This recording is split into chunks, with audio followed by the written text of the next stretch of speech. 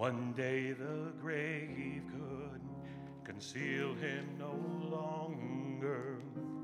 One day the stone rolled away from the door. Then he arose over the death he had conquered. Now is ascended, my Lord evermore. Death could not hold him, the grave could not keep him from rising again. Living he loved me, dying he saved me, buried he carried my sins far away. Rising he justified, freely forever. One day he's coming, oh glorious day, oh glorious day, glorious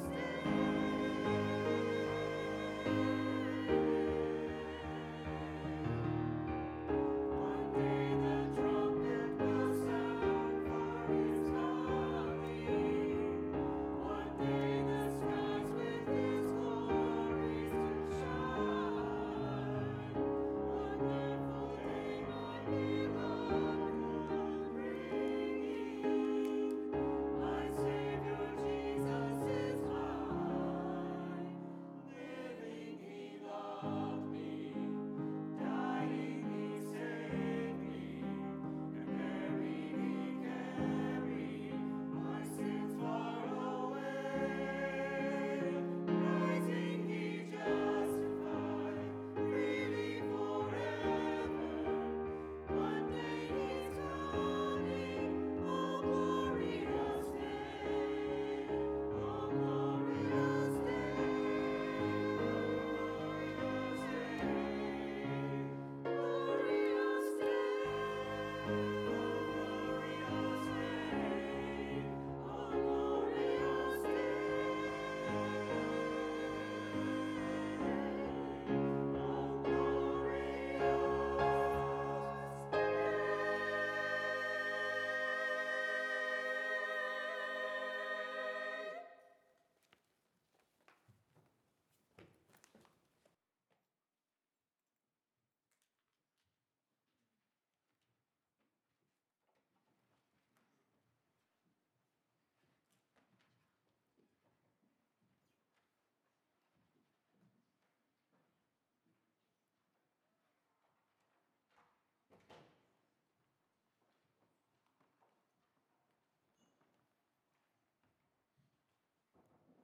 Thank you, Charlene, choir.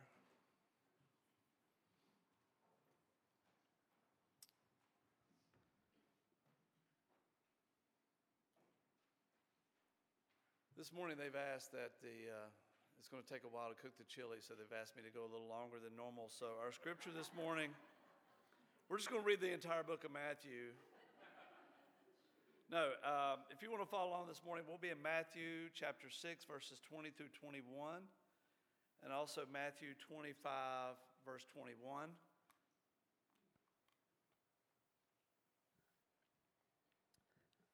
Matthew 6, 20 through 21, it says, "But store up yourselves treasures in heaven, where moths and vermin do not destroy, and where thieves do not break in and steal. For where your treasure is, there your heart will be also." And then in Matthew 25, 21, he writes, "His master replied, 'Well done, good and faithful servant. You've had much faith with a few things, and I will put you in charge of many things. Come and share your master's happiness.'" Let us pray. Heavenly Father, we love you this morning, Lord, and we just ask that you pour out your Spirit upon this service, that our ears, our hearts, our minds are open to what you have to say this morning. All these things we ask in your name. Amen. I saw a pastor give a statement a few weeks ago, and I've not been able to get it off my mind what he said. The reason is, with everything that's going on in the world, this statement just rocked me. I've never really thought about a legacy, or to be more specific, my legacy. What will people say about me when I'm gone? I know the old saying that says you should live your life in a way that the preacher doesn't have to lie at your funeral. That makes perfect sense. But when I heard this random statement, I saw a much bigger picture. This pastor said, we need to start worrying more about what God will say when we arrive and less about what man will say when we're gone. Worry more about what God will say when we arrive and less about what man will say when we're gone. See, this is the bigger picture. No one wants to be forgotten. That's just, of course you don't. But without a major accomplishment that goes down in history, this happens over time. Like, don't ask me why we use George Washington. It's probably because I had $1 to my name when I wrote this. But we'll use George Washington this morning. But we, of course, remember George Washington. And when I think about George, I think about him standing up in a boat. That's what I think about. I just remember that. Was it the Delaware they were crossing? Okay. I just think about him being the only man standing up in a boat. But do anybody in this room know anyone else in that boat? Where's Becky at? She's probably related to somebody in that boat. But unless you followed your family tree all the way to that boat, no one knows anybody else in there. I mean, George Washington was the father of our country. His face is on the dollar bill. He's on the quarter. His legacy on earth, though, didn't matter when he stood before God. It's not what the world thought of George or what we say about him now that he's gone. It's the big picture of what did God say when he arrived. There have been some terrible people who have gone to jail for awful crimes, but in jail, they gave their life to Christ. We may remember them as terrible people, but at the feet of Christ, they heard, "Well done, my good and faithful servant." I've thought a lot about this since I heard that preacher say this statement, and I'm honored. There's a couple banners over at Wheatmore High School that have my name on them. I don't know how long they'll be there, but it's kind of cool to walk in and see your name up on the gym wall, but I just don't know how long they'll be there. Recently, we've talked about our wrestling team at Trinity and what a year they've had, and they're getting ready to hang a new banner for the Dual State Team Championship. But there's already a banner on the wall at Trinity High School, and it's from the 1980 State Championship team, wrestling team. So at the Fellowship of Christian Students meeting that we had last Friday, I asked, oh, by the way, that Fellowship of Christian Students, we had to move it out of my room because it's up to like 75 kids now, so we moved it to the theater. So it's amazing what's happening over there. But I asked those kids, I said, you know that banner that says the 1980 State Wrestling Team? They were like, yeah, we've seen it. I was like, can any of you name a single person from that team?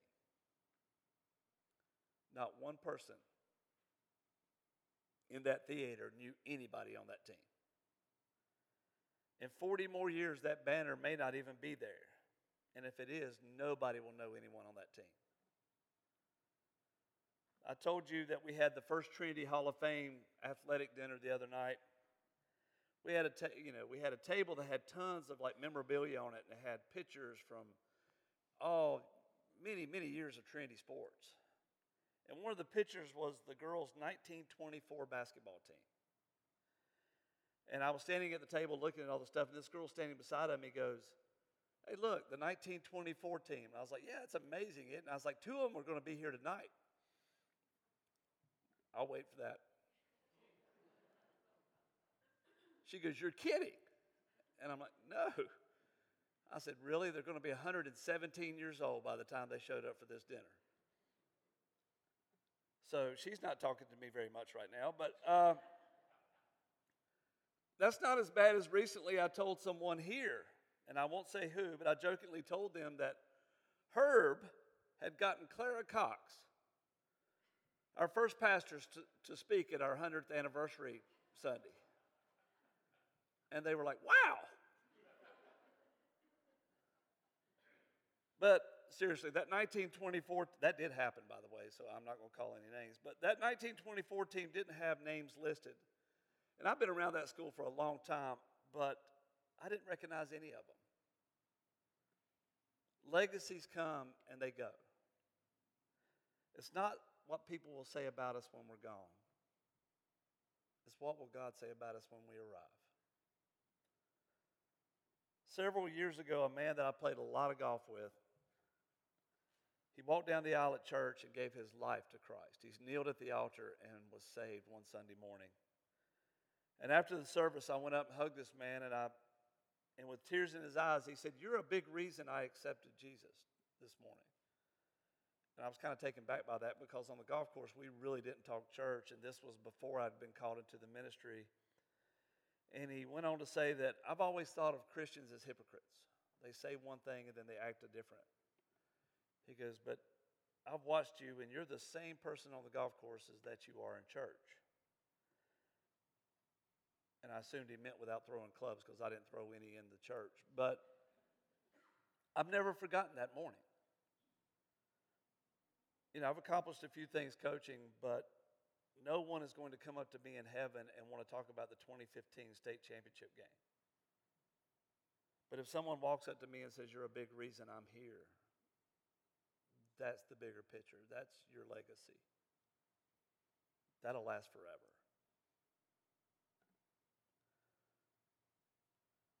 I'm not saying we go out, sell everything we have, put on some sandals, and go out into the wilderness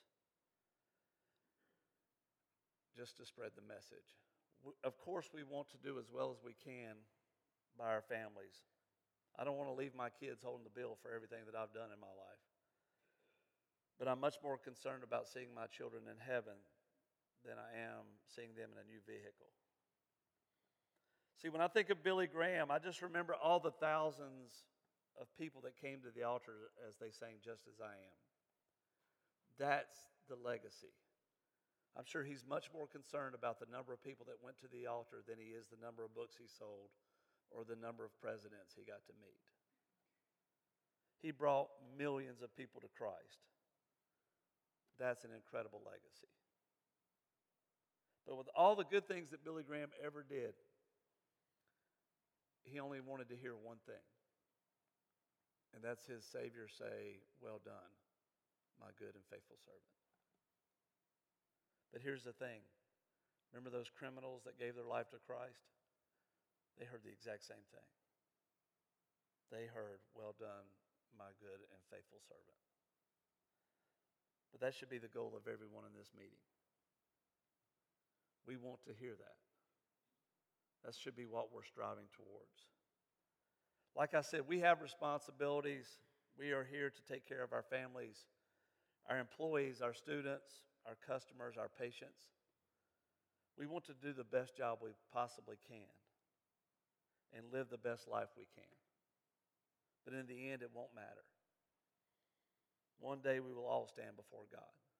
And it won't matter what our net worth is, what others will think about us, or what we've accomplished while we're here. And it all goes back to what this pastor said. We should all be worrying more about what God will say when we arrive than what people will say when we're gone. In Philippians 3:20, Paul writes, "But our citizenship is in heaven, and we eagerly await a Savior from there, the Lord Jesus Christ." Our citizenship is in heaven. That's the goal. It's not about a legacy. I don't care how you've lived your life up to this point. It's where do we go from here?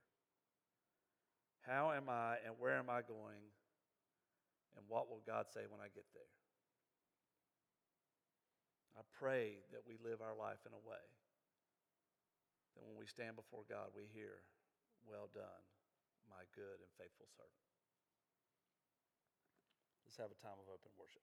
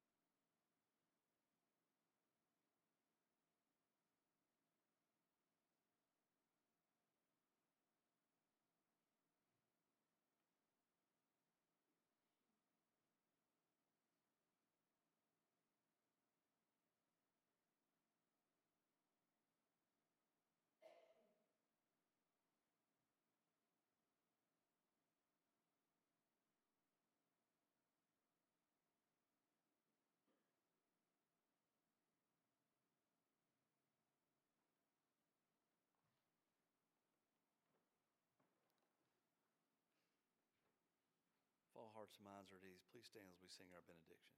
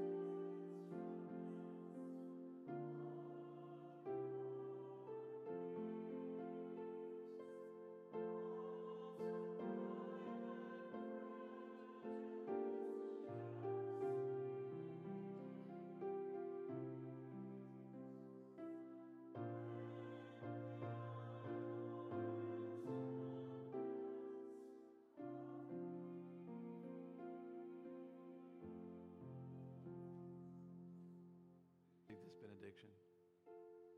Heavenly Father, we do love you this morning. And Lord, that's just what we want to hear. Well done, my good and faithful servant. Lord, just help us to go out this week and represent you in everything that we do. Lord, we pray for those that need you the most. And we especially pray for those that think they need you the least. Lord, as we move into the fellowship hall, I ask that you bless the food to the nourish for our body and our body to thy service. Bless the hands that prepared it. And all these things we ask in your name. Amen.